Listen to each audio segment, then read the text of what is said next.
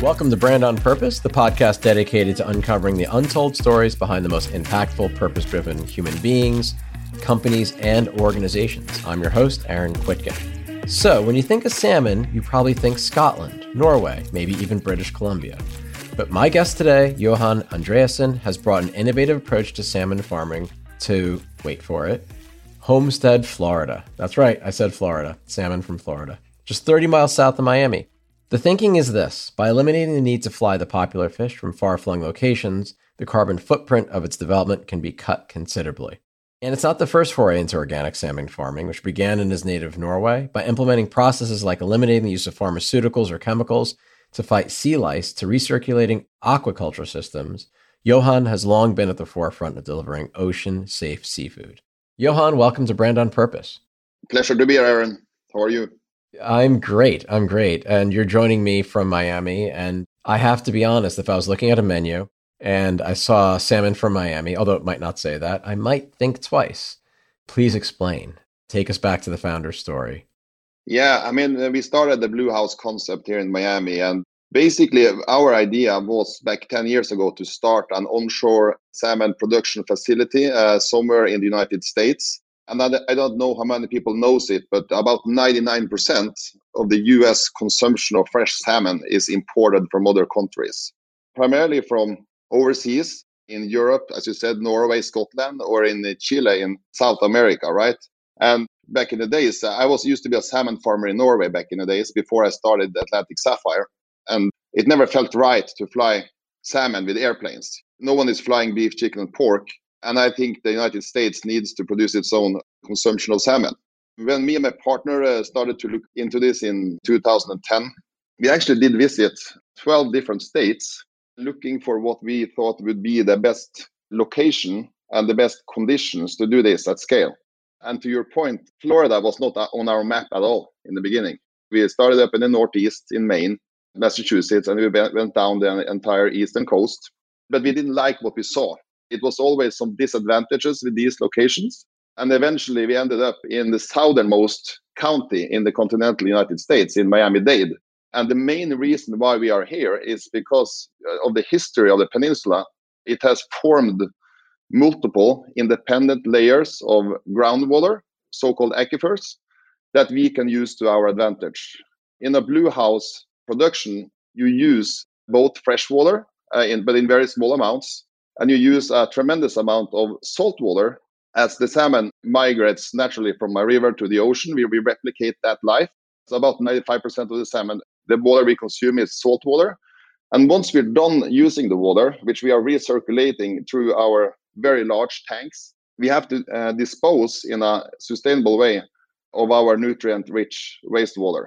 And here in Florida, you have 3 different layers of aquifers. The most shallow is the Biscayne aquifer, which is also used for drinking water and irrigation locally. You have the Floridan aquifer, which is one of the largest aquifers in the world. It's underneath our feet in the entire state of Florida, and it stretches up to the Carolinas. But in the southern tip of the Floridan Peninsula, that aquifer happens to be saline. It's salt water. And that water has no commercial value to anyone else than us. And as you dig even deeper, down to 3,000 feet below the surface, you find another geological formation called the Boulder Zone. The Boulder Zone is widely used for wastewater disposal from the municipalities as a more sustainable alternative to ocean outfalls, pipes into the coast. So we have created this concept where we combine all these aquifers to our advantage, and we can therefore operate a salmon farm with controlled conditions without having any impact on the coastal areas. So that is the main reason why we are here. So as someone who has no background in any of this other than the fact that salmon is one of my favorite fish to consume, I'm a little boring like that, as my wife likes to tell me. You are basically tapping into all these different aquifers, but for different reasons. One, potentially for salinity, another, maybe potentially to dispose that and or recycle that nutrient-rich water that you're using in the process. Did I get that right? That is correct. So even though we are a RAS, so-called Recirculation Aquaculture Systems facility, where we are recirculating 99% of our water, we still need to have access to some what we call makeup water, some new water that we have to pump into our facilities to control water quality, right? And that is what we're doing. So these are quite literally pipes going into the ground, some as deep as 3,000 feet. That is correct. That's so cool.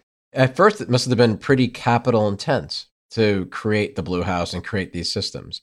Describe what that process is like to get funding. And obviously, you're probably a little concerned because there was always the chance that while it might have worked functionally, maybe commercially it didn't work. Maybe you couldn't get this off the ground. Yeah, so what is new? We are using the RAS technology has been used before, but in a much smaller scale and for all other species. So what we are doing here is that we are making a concept where we are scaling everything up to a scale that has never been seen before. Our farm building, the Blue House that we have in Miami currently, is about 9 acres in size. It's insulated, it's ventilated, we are controlling all the factors, including the temperature of the water, the particles in the water, the CO2 and the oxygen, everything. It's a very large facility. It's very complex because you need to manage a lot of different sectors. So we have specialists from all over the world, and we are also bringing in people from multiple different industries to together be able to deliver this operationally. So, and to your point, it's very capital intensive. First of all, the salmon takes about 20 months to grow out from an egg to harvest. But prior to that, you need to get all the permits sorted. You need to design the facility. You need to build the facility. So it takes multiple years with zero revenue to actually make this happen. So our company is 10 years old now, and we're still not at break even. We're going to hit break even later this year, but this is definitely a marathon. It takes a lot.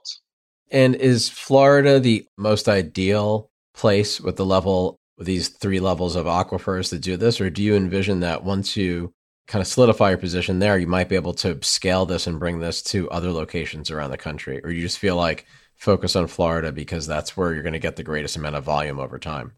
Yeah, I have a saying that we're going to make it as natural to get salmon from Florida as it is to get Maine lobster and Idaho potatoes.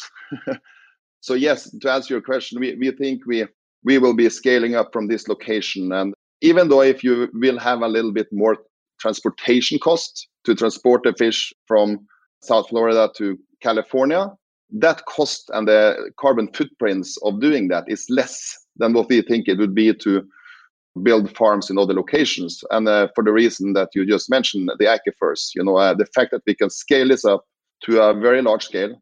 With scale comes also lower risk. We're going to be able to do more what we call vertical integrations. We will partner up with other companies that do different things. For example, feed production, value-added production, byproducts. We are envisioning that all the byproducts, all the trimmings and heads and bones that comes out of our production is going to be turned into high-quality human-grade ingredients, for example, right? And that you can only do with scale. And we don't really see any environmental concerns. Typically, when you have any kind of food production, you will have some kind of runoffs from your fields into rivers and creeks or into the ocean. And that's not happening here, right? All our waste goes down to concealed aquifer 3,000 feet below surface, where Mother Nature actually takes care of it herself, because in that area you have a very slow-moving current of water that pressures this nutrient-rich water through limestone rock, and eventually it will end up in the middle of the Atlantic Ocean as purified water. And that is very unique. Nature's filtration system. Yeah. So the plan is to be carbon neutral. How do you get to carbon neutral, and how long does that take? That is our ambition. As a matter of fact, one of the big contributors to carbon emissions in salmon farming, as for any other food production, is the feed. So the feed is a big topic, and we are committed to utilize new raw materials as they become available. Insect meals, for example, or algae-based fermented sources of feed that significantly will reduce the CO2 emissions in the whole value chain. Other than that is that we also see opportunities to cover all our roofs with solar panels.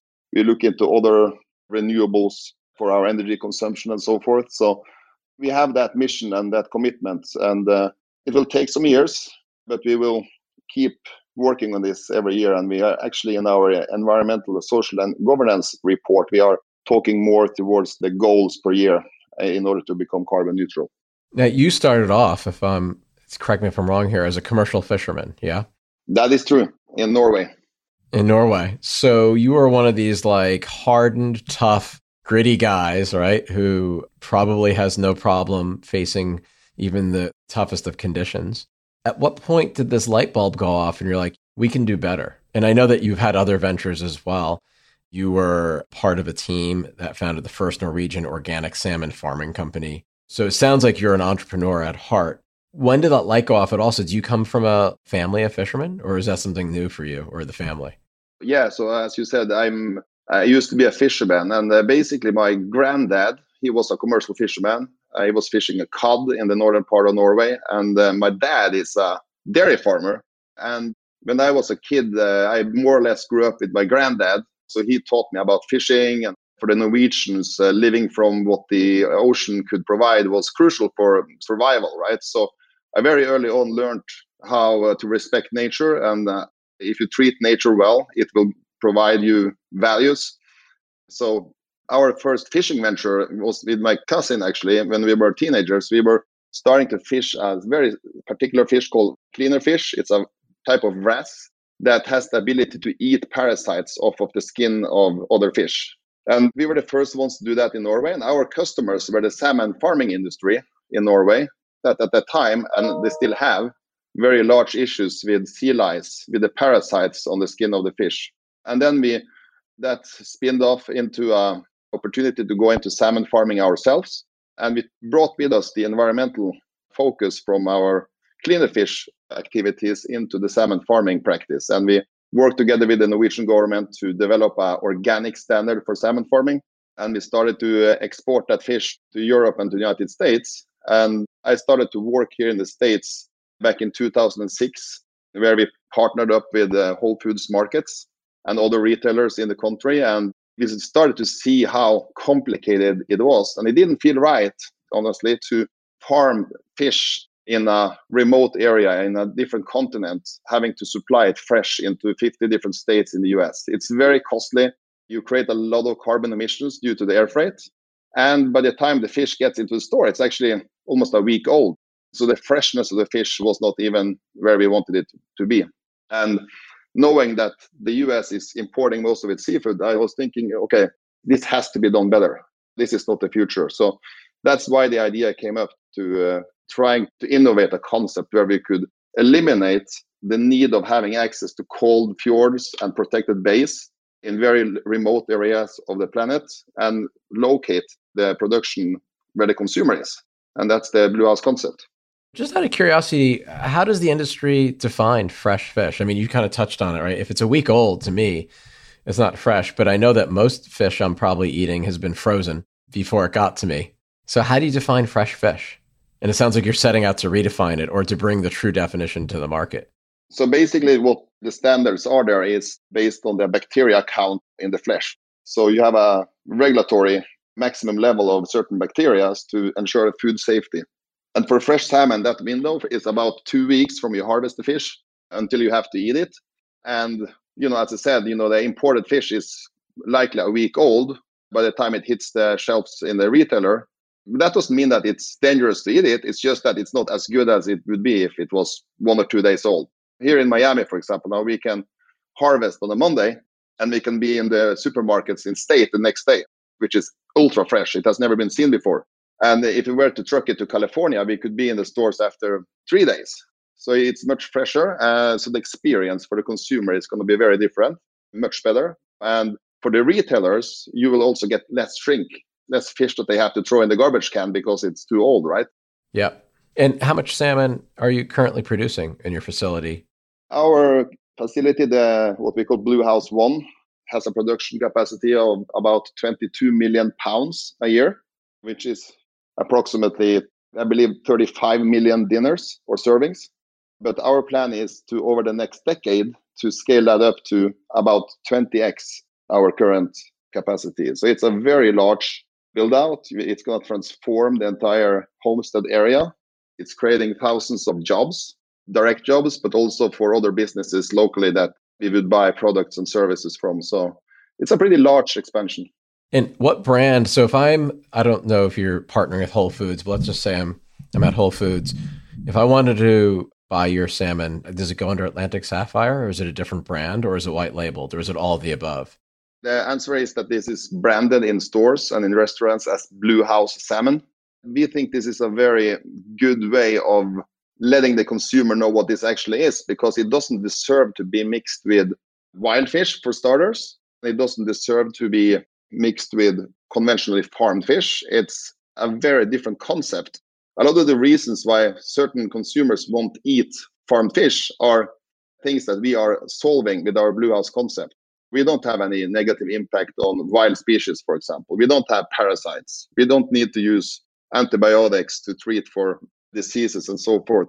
We think actually Blue House salmon deserves to be its own category on the shelves. And that is also what our retail partners are selling it as. So I think we're currently in about 2,000 stores countrywide, all over the country, as well as in Canada. And we have a clear path for expansion as we increase our harvest. And are there other companies doing the same thing in the United States, or similar thing, or trying to? There are a couple of other smaller projects also raising salmon on land. They're very different from us for various reasons, because typically they would be using just fresh water throughout the cycle. So it's slightly different taste on the fish. It's not a marine fish, it's more like a lake fish, and the scale is much less. So yeah, I would say that more than 95% of the onshore Blue House salmon farming in this country is from Atlantic Sapphire. And what do the economics of this look like for the consumer? Because I know my own kind of experiences, the things that are better for you and better for the planet tend to sometimes have a premium on them. And I, for one, am more than willing to pay that premium. But I'm also lucky because I can pay that premium. But I believe in it. Probably at first, the economics, there probably is a premium to this. And then over time, my guess is in the same way that in the organic food movement and other areas, more people and the industry practices that get adopted and that improve, the more people that consume this, the economics should start to tilt more towards the favor of the consumer. Am I right in assuming all of that? Yes, you are right. I believe our Blue House salmon is selling at 30 to 40% premium to conventional farm salmon at this time. And I think the main reason for that is that we have much higher upfront cost here, and we are putting more efforts into making a premium, a superior product. It's worth it. And I think as we scale up over time, we are positioned to become also a cost leader. But for that, we need more scale. So you're absolutely right. I think in the beginning here, like the first few years, we will be selling at a premium, but we're aiming to make this product available for the entire population here in some shapes or forms. So yeah, you can compare it to the produce industry and other industries that has the same situation. And have you gotten any resistance or kind of negative feedback from your former commercial fishermen that you used to work with, where they feel like either this is unfair or what type of impact you'll have in that industry, or you just feel like there's enough for everybody and the more salmon, the better, whether it's raised on land or raised in the oceans? It's a little bit of both, right? Here in the United States, you basically don't have any competition. It's the amount of harvested fish is so low, right? But from my maiden country, from Norway, for example, and from Chile, you have a lot of these big salmon companies that are increasingly watching us, and some of them are concerned what this might lead to as they are using a more conventional method. That being said, the demand for salmon is very, very high. It's growing every year, and the conventional methods and the industry are not able to grow with the demand increase because of multiple regulations and biological issues. So I think the consensus is that there is enough space for everyone.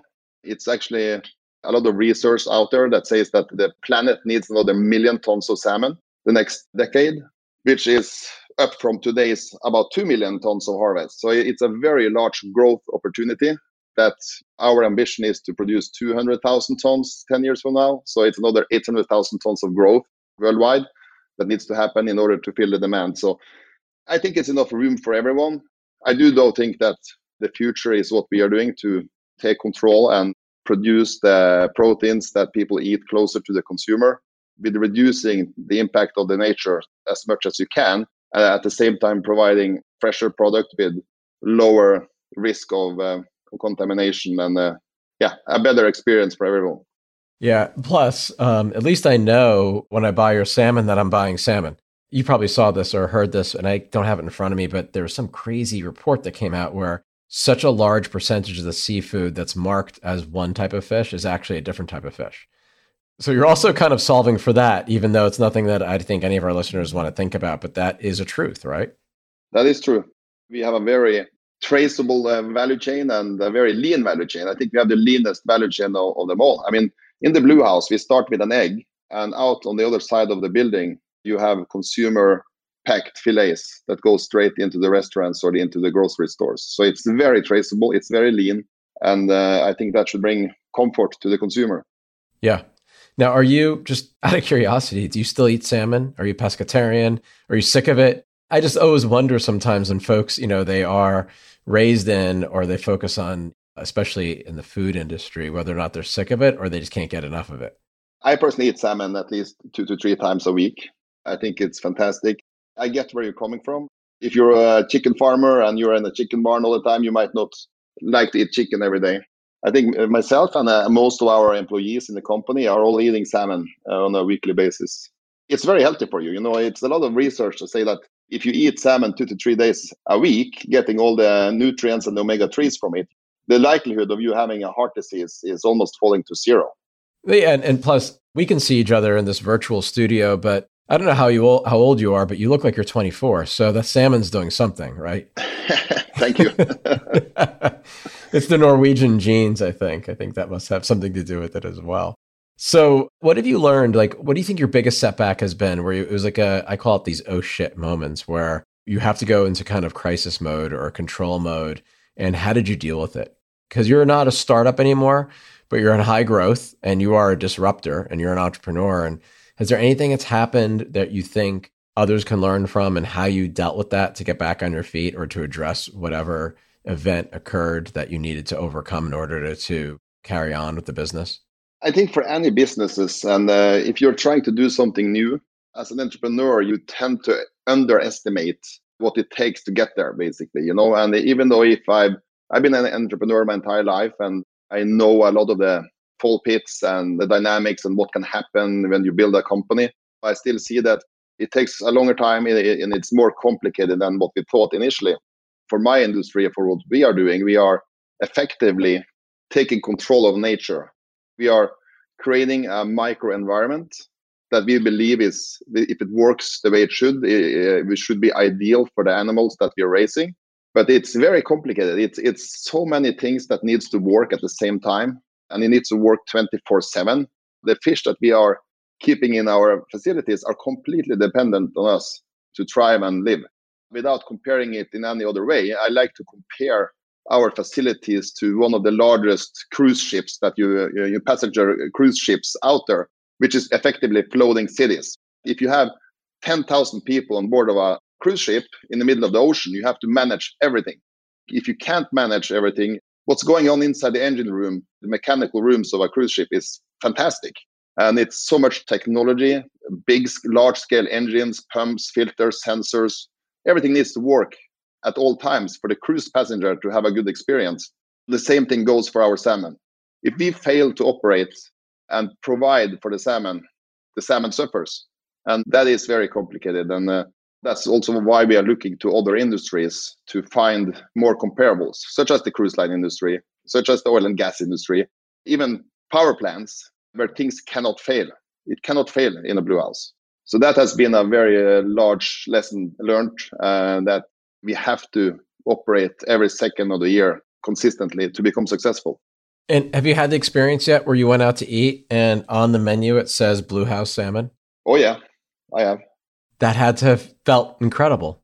Yeah, it was a very proud moment. We had a ceremony internally. It was COVID, but when we launched our first Blue House salmon, the first all-American salmon back in September of last year, we asked everyone to take pictures of themselves in front of the counter and in the stores and be proud of it, because we really did something new. We are changing the world. And I think our employees and everyone that works in the company are very engaged and very proud of being part of something that is truly sustainable and new. Yeah, no, I love it. Now, I have one more question. So many of us start companies in various industries. Because like you said, we want to change something. We see a gap. There's an opportunity to be disruptive, to be better, to do better. And we all have a native expertise. For you, is commercial fishing.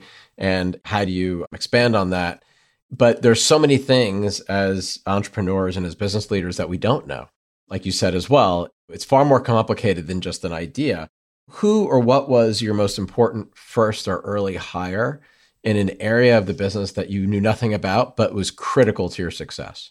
Yeah, in the terms of Atlantic Sapphire, I think, as you said, I'm a fisherman, but I'm an entrepreneur, but I'm not a local geologist in Florida. So one of our first key hires was to hire local people here that knows exactly how the regulatory space works and how the natural given conditions that we have works, so we could actually navigate that and get our permits together, get our designs together, so we could move on, right? So that is one. And it's extremely important to have control of your numbers. The legal piece of it is very important. And what I've also experienced in 25 years in business is you need the right partners. You need the right co-investors. You need the right banks that are willing to be there during a thunderstorm.